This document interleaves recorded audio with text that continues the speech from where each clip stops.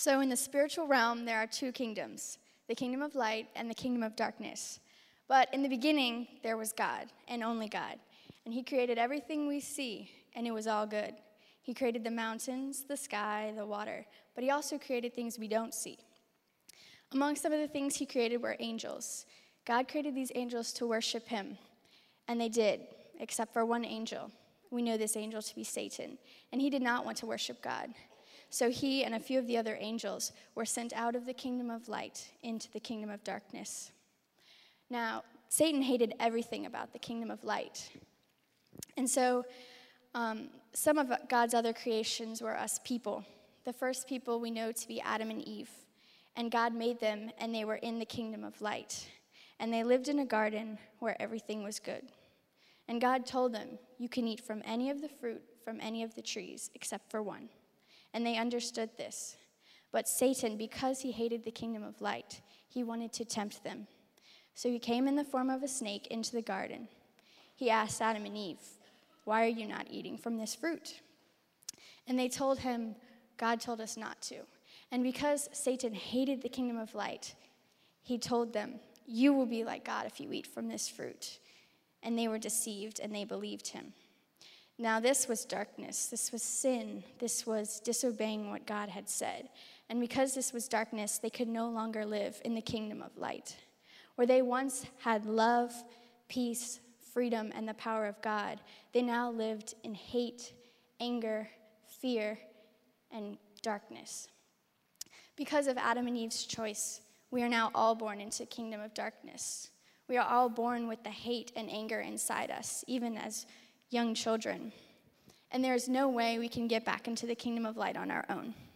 But God made one way, and that is through his Son, Jesus Christ. Jesus came to earth in a perfect form and chose to die for our sins. He did not have to, but he did. So it is only through Christ Jesus that we can leave the kingdom of darkness and enter the kingdom of light. We can trade the hate, the anger, and the fear that is inside us for the love and the peace and the freedom. But it is only through Jesus. It is not through good works or going to church that will save us, but it is to be born again through Christ Jesus. Scripture says, for anyone who calls on the name of the Lord shall be saved. That's all we have to do. Call on the name of the Lord, and we shall be saved from the darkness and enter into the kingdom of light. So now I ask you, are you living in the kingdom of light, and have you been born again, or are you living in the kingdom of darkness?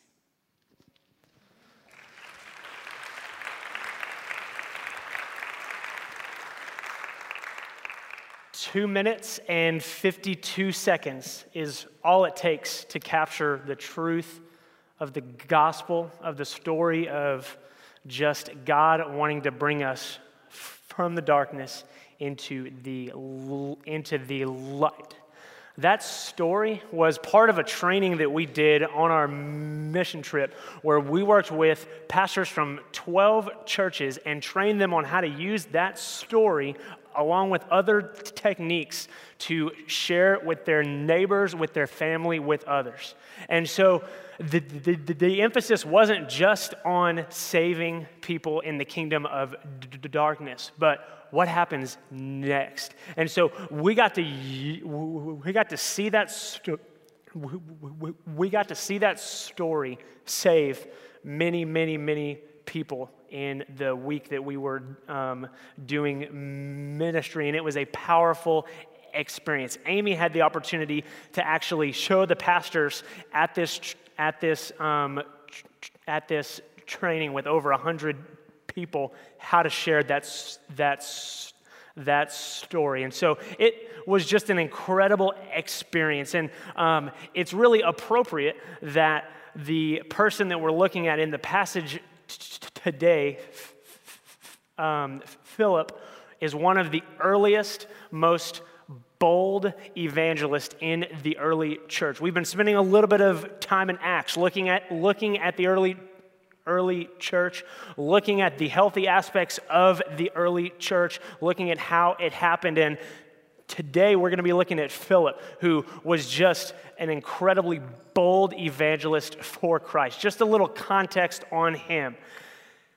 He was doing evangelism in chapter 7 of Acts. We're going to be in chapter 8, but in chapter 7 and early 8, he was doing evangelism in Samaria. And if you know anything about Jews and Samaritans, they did not get along well. There was a lot of bigotry and hatred all the way back into the Old Testament between these two groups. But Philip heard the Great Commission from Jesus and heard the part where he said, Jerusalem, Judea, Samaria, and to the ends of the earth. It would be a lot easier for a lot of us to skip the Samaria in our lives, to skip the people that make us uncomfortable, to skip the people that maybe we've got some deep-seated emotions towards. And so Philip runs headlong into that, makes such an impact with this people group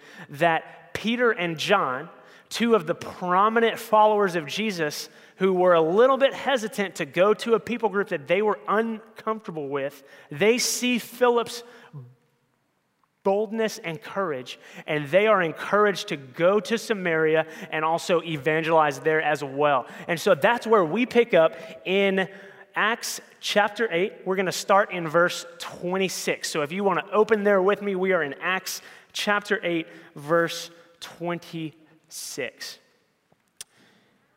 And it goes, "Now an angel of the Lord said to Philip, 'Rise and go toward the south to the road that goes down from Jerusalem to Gaza. This is a desert place.' And he rose and went. And there was an Ethiopian, a eunuch, a court official of Candace, queen of the Ethiopians, who was in charge of all of her treasure. He had come to Jerusalem to worship and was returning, seated in his chariot. And he was reading the prophet Isaiah. And the Spirit said to Philip, 'Go over and join this chariot.' So Philip ran to him and heard him reading Isaiah the prophet and asked, 'Do you understand what you are reading?' And he said, 'How can I unless someone explains to me?' And he invited Philip to come up and sit with him. Now, the passage of scripture that he was reading was this: 'Like a sheep he was led to the slaughter, and like a lamb before its shearer is silent, so he opens not his mouth. In his humiliation, justice was denied him. Who can describe his generation? For his life is taken away from the earth.' And the eunuch said to Philip, 'About whom, I ask you, does the prophet say this? About himself or about someone else?' Then Philip opened his mouth, and beginning with this scripture, he told the good news about Jesus. And they were going along the road, and they came to some water. And the eunuch said, 'See, here is water. What prevents me from being baptized?' And he commanded the chariot to stop. And they both went down into the water, Philip and the eunuch, and he baptized him. And when they came up out of the water, the Spirit of the Lord carried Philip away, and the eunuch saw him no more. And he went on his way rejoicing. But Philip found himself at Azotus, and as he passed through, he preached the gospel to all the towns until he came to Caesarea. And so the first thing I want us to see here is, even when we don't know how or what, we need to follow the Holy Spirit. We see the passage open up with Philip getting this very clear but yet kind of vague command from an angel. We love having as much information as possible before we jump headlong into something. This was clearly evident on our trip as five of us made the very unwise, exciting choice to jump off of a bridge with a rope attached to our ankles. And the rest of the group decided to go and ride what we know as very sturdy creatures known as elephants, not any kind of airborne opportunities there. And so we know that most of us like to have a lot of information before we jump into things. And so Philip says, all right, I'm going to go. I'm going to obey here. He received specific instructions on where, but he did not know what exactly he was walking into. And that was kind of the case as we walked into our trip to Zimbabwe to partner with Allison and Brett. Our Zimbabwe team began meeting together about 3 months ago, and one of the first things we said was, you're going to have to be flexible. And surprise, surprise, that proved to be true. So, Holly, tell us, how did you see God work even when there were unknowns before the trip and during the trip? Well, this is my third visit to Southern Africa on a mission trip, and so I was very familiar with the TIA situation. This is Africa. You just never really know how things are going to go time-wise or event-wise. And I ended up being part of the medical team. And so there were many times where we kind of had a plan for what was going on. We had really planned to do a series of clinics, and it turned out that that was not exactly what was going to happen. And so we were able to work in our first clinic, and that went pretty well, and we had people lined up at the end, and we decided, yes, we would come back for a second day, so we were flexible about that. And then our plan had been to work in the prisons for the balance of the week, and that was not to be. So we discovered very quickly that there were some other elements that had to have been taken care of, and we were in the midst of that, and that part of what we were doing ultimately on this trip was laying a foundation for a future visit. And so we had to be really flexible about that. So when we went to our initial visit to the prison, one of our plan was that we were going to see inmates, we were going to see guards, and we were going to have an opportunity to minister to them medically. And it turned out that was not to be. But Jerry was able to share the two kingdoms just like Amy was able to do with you this morning, and 200 people prayed to receive Christ that day. So obviously the medical element of it, which was what we thought was our plan, was not what was in God's plan. And I was laughing as I was kind of reflecting on this in a very tangible thing. We got very used to kind of schlepping things back and forth in our van. Load up the equipment, take it out, load it up, take it out. And on the day that we actually went into the prison, there was this mysterious black box. And we had been working with a pastor all week long, and so we just thought, oh, this must be part of his ministry. This must be tracts or books that he's using, and we had seen some extra books kind of floating around in the van. So we get there, we go in, we tour the prison, we see the medical area, we come out, and the pastor is playing an accordion in the middle of this big courtyard. So little did we know that this black box that we had no question about would be sort of the way that we would be able to sort of begin ministry to this population. So I think for me, being able to sort of let go of whatever our agenda was and be sort of flexible to allow God to kind of set that agenda was a big part of it. That's awesome. Thank you. And what about you, Olivia? How did you see God work despite unknown circumstances? Well, the trip was a little expensive, and somehow we all had enough money to go on it, which was the first really big miracle. And then whenever we learned two kingdoms and we're practicing it in our groups and everything, we felt pretty confident about it. But once we actually started sharing it with people, everybody seemed to understand it and accept it. And so many people came to Christ. It was wonderful. And Miss Shay over here was with a group where a demon was exorcised out of a woman. Like it was just a crazy, awesome experience. Thank you. And Donna, would you just challenge the church with one thing they could pray about? We met many pastors, chaplains, and congregation members, Christians, fellow believers in Zimbabwe.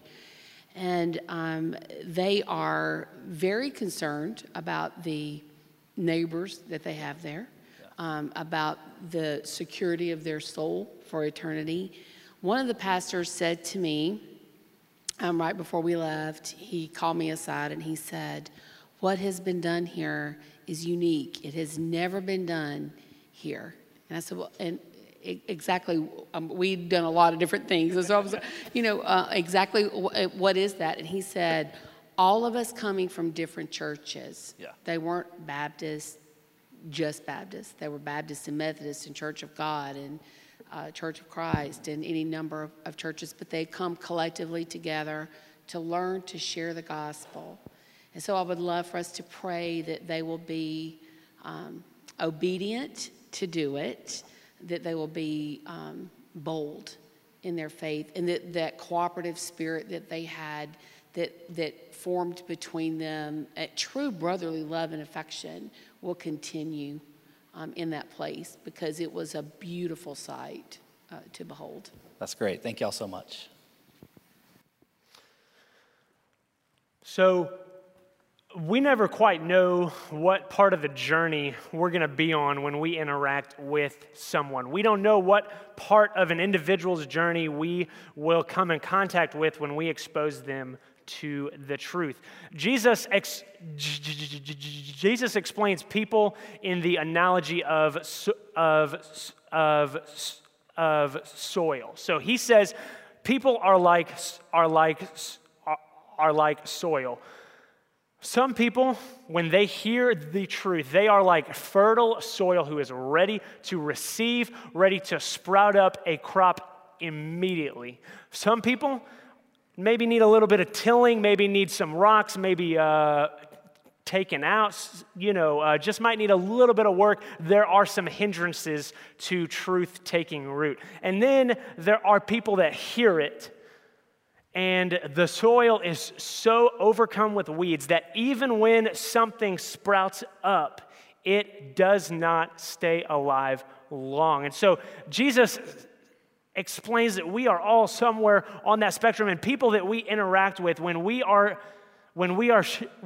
sharing with them, at some point we will come in contact with all of those types. And it can be very encouraging to be on the end where you are reaping the harvest that you did not sow. That is a very encouraging place to be. And sometimes we have to be on the soil prep crew, where we have to get in the mud with somebody else, help them find rocks, and help them pull rocks out of their lives. If you have ever pulled weeds, you know pulling weeds is terrible. And pulling weeds out of somebody's life is even harder. But sometimes that is where we are on the journey with them, and we can't be afraid to put our hands in and help someone's soil become ready. Now, we could be anywhere on that spectrum, and all of those, one is not worse than the other. But when we are obedient, it doesn't matter where we find ourselves on that spectrum, we can still follow the leading of the Holy Spirit.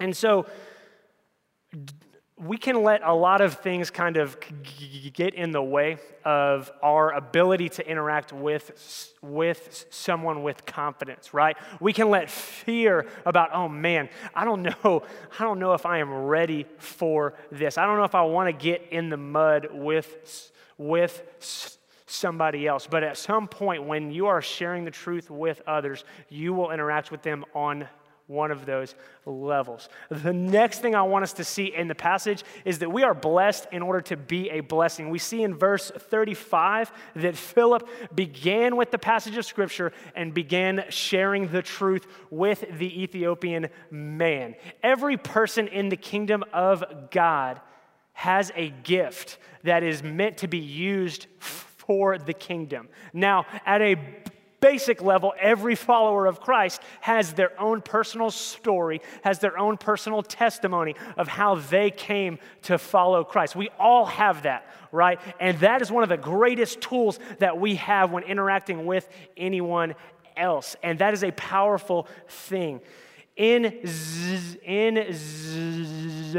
Zimbabwe, we had the opportunity to do clinics. We had the opportunity to do evangelism training. We had the opportunity to do house-to-house evangelism.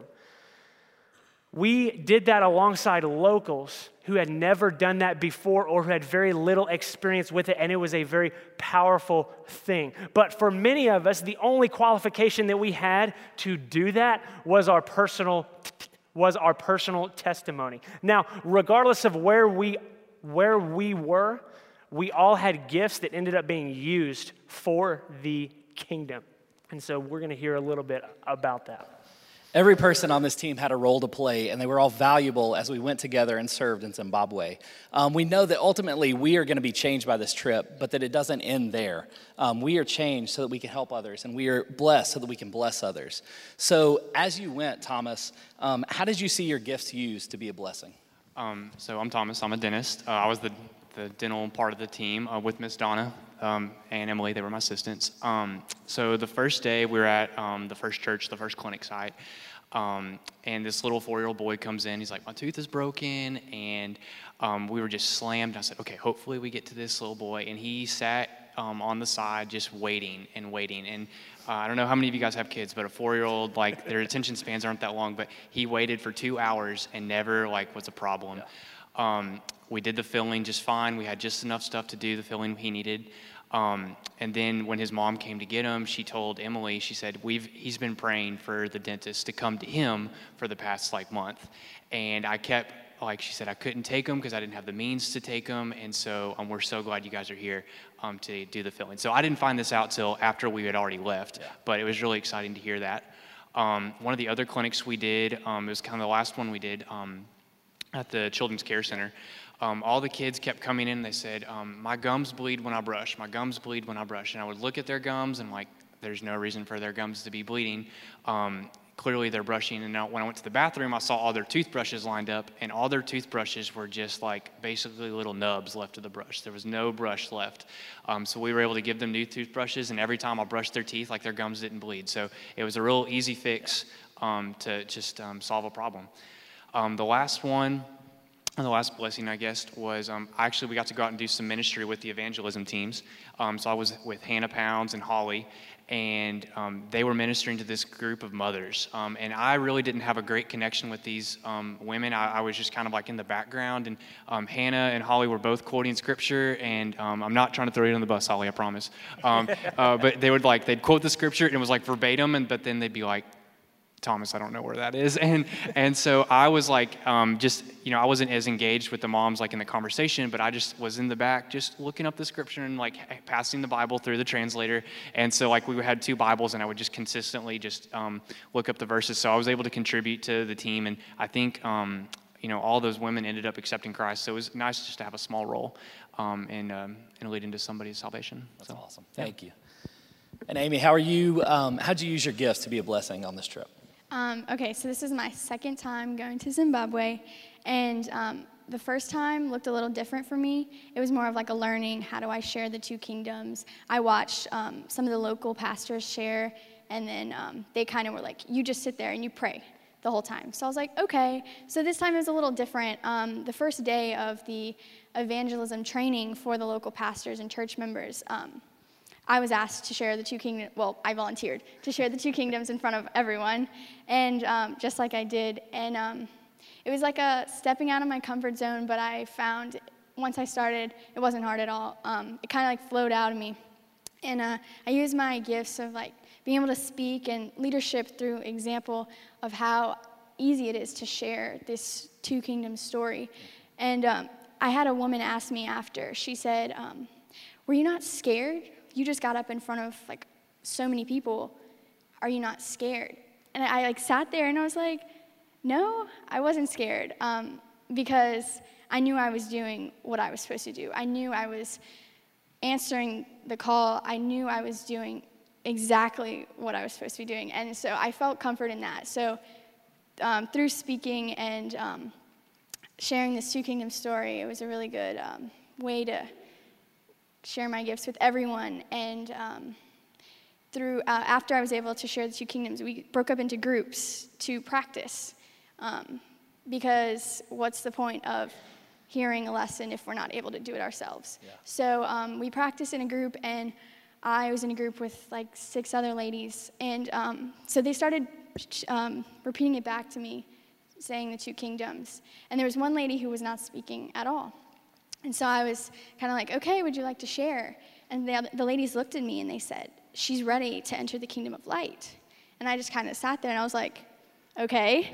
I mean, I assumed that they were all Christians, but this lady had heard me speak, heard God speaking through me, heard her friends, her church members telling this story, and she was able to understand, I'm in darkness. I want to be born again.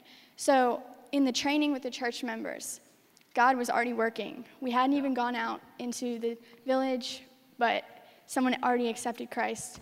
And it was just like really, it was encouragement that like speaking and telling this story, it's simple, but it's easy to understand.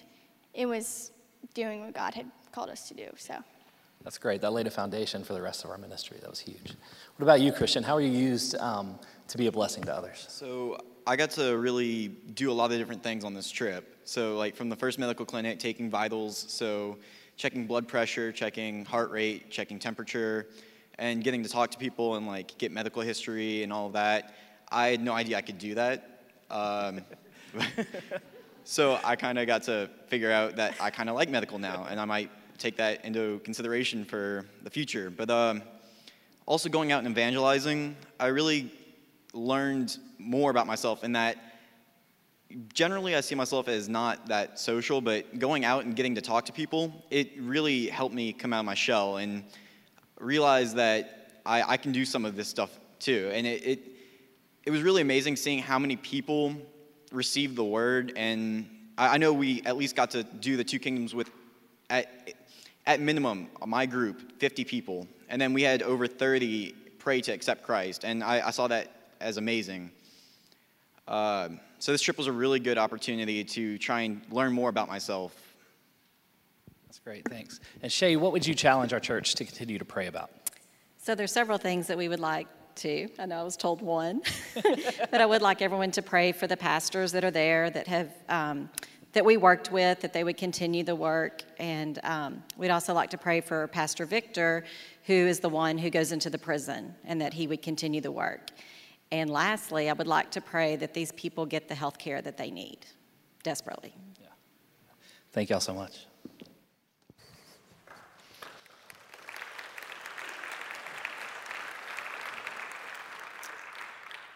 So we see Philip in the text entering the life of this Ethiopian man at a point when he was searching. Not only was he searching, but he was able to actually say out loud, I need someone to help me. I need someone to show me. We don't often interact with people who are that open, but it was like on this trip, the Spirit was going before us and just opening every single door. In verse 31, the Ethiopian man says, how can I understand unless someone explains it to me? Philip had a choice. He could have said, all right, I hope you find somebody to help you. All right, well, let me bring you to church, and then I'll let somebody else explain it because it kind of makes me a little bit uncomfortable. I know a lot of us have probably had that thought before, even if maybe we weren't confronted with like someone saying that explicitly. But that's not what he said. Instead, Philip, who knew Jesus in the flesh, who saw him minister while he was on earth, who knew exactly what the passage the Ethiopian man was trying to understand was about. He used that knowledge, he used his gift to impact this man for Christ. One of the reasons that Two Kingdoms is so effective in Africa is because a lot of the people there are so in tune with the spiritual realm. They understand this idea of this spiritual conflict happening among us. And a lot of times in America, we can kind of put that to the side, where we can kind of ignore that there is a spiritual conflict happening around us. One of the best tools that the enemy has for us is apathy. We are very good at just being apathetic towards our faith. And the enemy doesn't have to do much work. Apathy is a lack of interest or enthusiasm or concern. So if he can convince us that we don't need the Holy Spirit to work through us, there is somebody else who is more talented, more gifted, more suited, probably wants it more, probably whatever it is, we can convince ourselves that that's not our thing. We can just be apathetic to the need for us to be used by the Holy Spirit. When we let the enemy use apathy, we're giving him an easy win. And so spiritual warfare can be a very hard thing for us who are getting hit with this apathy to really see, hey, there is a battle being waged in our souls just like in Africa. And so if we let the enemy win that easily, we are giving him points there that we don't need to. And so don't let him win that easily. And so the last thing I want us to look at here is that when Christ transforms a life, when Christ causes there to be life transformation from death to life, when he gives someone a powerful experience, don't stop right there. Don't sit in that moment forever. Keep moving forward. When the Ethiopian believed, when Philip had the opportunity to share with him, and he believed, he immediately said, hey, there's water over there. What's stopping me from being baptized? What's stopping me from taking that next step? And Philip just obliged him. What is stopping us from taking the next step spiritually? We tend to be very good at procrastinating. I know I am. We can usually say, all right, we had a very good spiritual experience here. We can kind of draw on that for a while before we take the next step. Maybe there's been a radical life change in your life and you're just nervous about taking that next step. We don't need to be afraid to take that next step. That is a powerful tool that the enemy uses. Don't let the enemy slow down what is happening in your life, what God is working out for good. So we had 3 goals as we gathered together to go to Zimbabwe. We wanted to fellowship with other believers from around the world. We wanted to see how our brothers and sisters in Christ experience God and live that out in their context. We wanted to encourage Brett and Allison, the missionary partners we had over there, and the other pastors. And then we wanted to learn. We wanted to learn more about the kingdom of God and our role in it. So it is a temptation to let the mission trip be kind of the high point and the end goal. But we don't want that to be so. We want that to propel us on into the future. So Anna, how can you use this experience to kind of change your life going forward or your view on missions? So this opportunity for me, it never really changed my view on missions. It confirmed it. Yeah. So I've heard the word joy mentioned a lot this morning, and some lovely women came up and even sang about it. And my mother was kind of checking up on me during the trip, and she asked me how everything was going, and I said, you know, Mom, I've never felt a greater joy than when I'm sharing my God with others. And it's the most amazing feeling. It's really an addicting feeling. And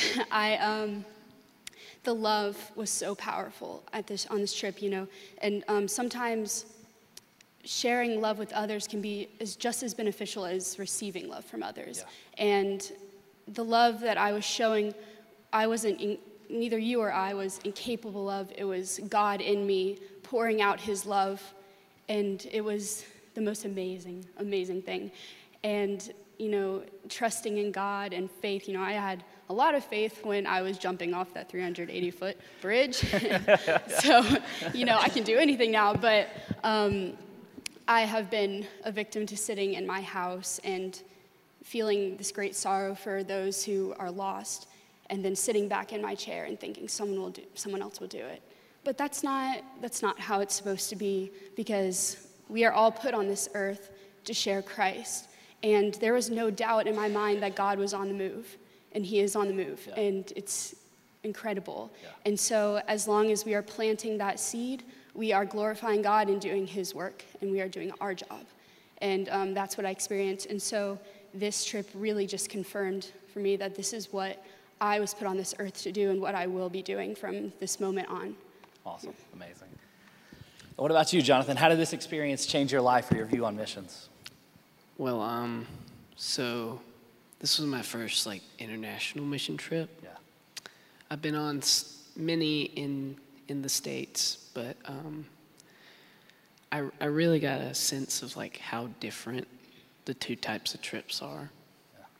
which like the international trips require like much more preparation and like more cultural awareness and even like more reflection afterward.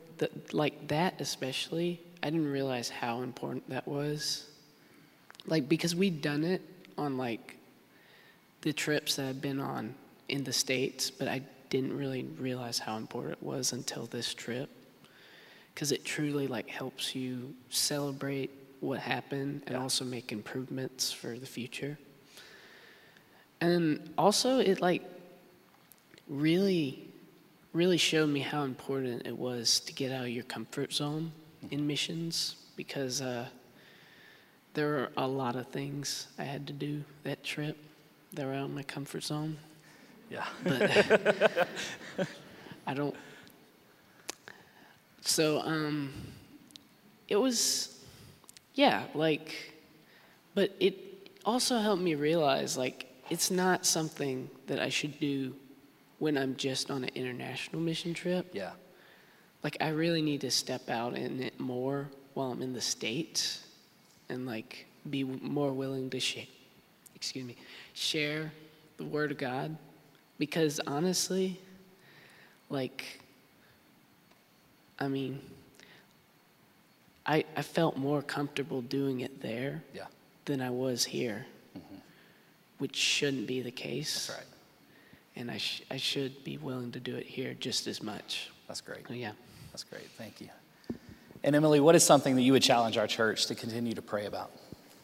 So for me personally, leading up to the trip and being on the trip definitely changed my view of missions, and just realizing that missions doesn't mean just going. It means praying for people that we have on the mission field, and it means supporting them through, prayer, through loving them, through monetarily. There's so many other ways besides just going that encompass missions. And so one thing that I heard Brett and Allison say at many points on this trip was just how loved and supported they felt by our church. And we take one trip a year, and hopefully that will increase. But right now we take one trip a year and we send 10 to 15 people. And so going isn't the majority of what we do in the lives of Reclaim Project and Brett and Allison. And so just remembering that prayer and supporting however we can also encompass missions. And so one thing that I think that we can be praying for Reclaim Project and for Brett and Allison is that they will continue to seek the Lord's will for their ministry, and that they will continue to establish and build and cultivate partnerships in Africa, but also here in the States. Yeah, thank you. Let's pray together now. God, I thank you for this church that cares about missions and cares about going, praying, and giving. I thank you for how that's built into our DNA. Continue to let that thrive in our hearts personally and as a group. I thank you for this team that went. Thank you for allowing us to be open to how you would use us and seeing you work in us and through us over the past 2 weeks. I want to pray for Brett and Allison as they continue to minister there. I want to pray for the pastors and the coalition of churches that are working together and partnering together. And I pray for the new believers that they would not be left on their own, but there would be follow-up and discipleship that would continue to build them up, strengthen them. Thank you for this opportunity. Thank you for this church. And thank you for allowing us to be part of your kingdom and your kingdom work. In Jesus' name we pray. Amen. Thank you all. So when we were participating in this pastor training, the evangelism tools were really helpful, but that wasn't all that we were focusing on. We were focusing on what comes next. What comes next once you are saved, once you have experienced this life-changing power of Jesus? What's next? How do you go when you are born again from being a spiritual infant to being a spiritual adult? Typically, we frown on adults acting like children, right? Like that is typically something that when it happens, we're like, okay, that's weird. Probably shouldn't be wearing Huggies, right? Like we should probably avoid that as an adult, right? So, but there's always a transition point where, hey, we were all spiritual infants at one point. And so how, as a more mature believer, can I come alongside a spiritual infant and help them progress to the point where they are more self-sufficient? Now, even when you are an older spiritual Christian, right? You don't go through life alone, right? There is still a community aspect to being a believer. We see spiritually mature believers practicing spiritual disciplines like worship, teaching, reading their Bible, praying, fellowshipping with other believers, regular repentance from sin. Those are things that happen in a spiritually mature believer's life. And then we see spiritually immature believers where they are having to be dragged to maybe a worship time or a teaching time, or they're having to be spoon-fed the word, which is okay if you are a spiritual infant and you are moving on through the process, but we have to progress past a certain point. Eventually, we are all called to grow up into the likeness of Christ and keep moving forward. We don't all sit in our conversion point.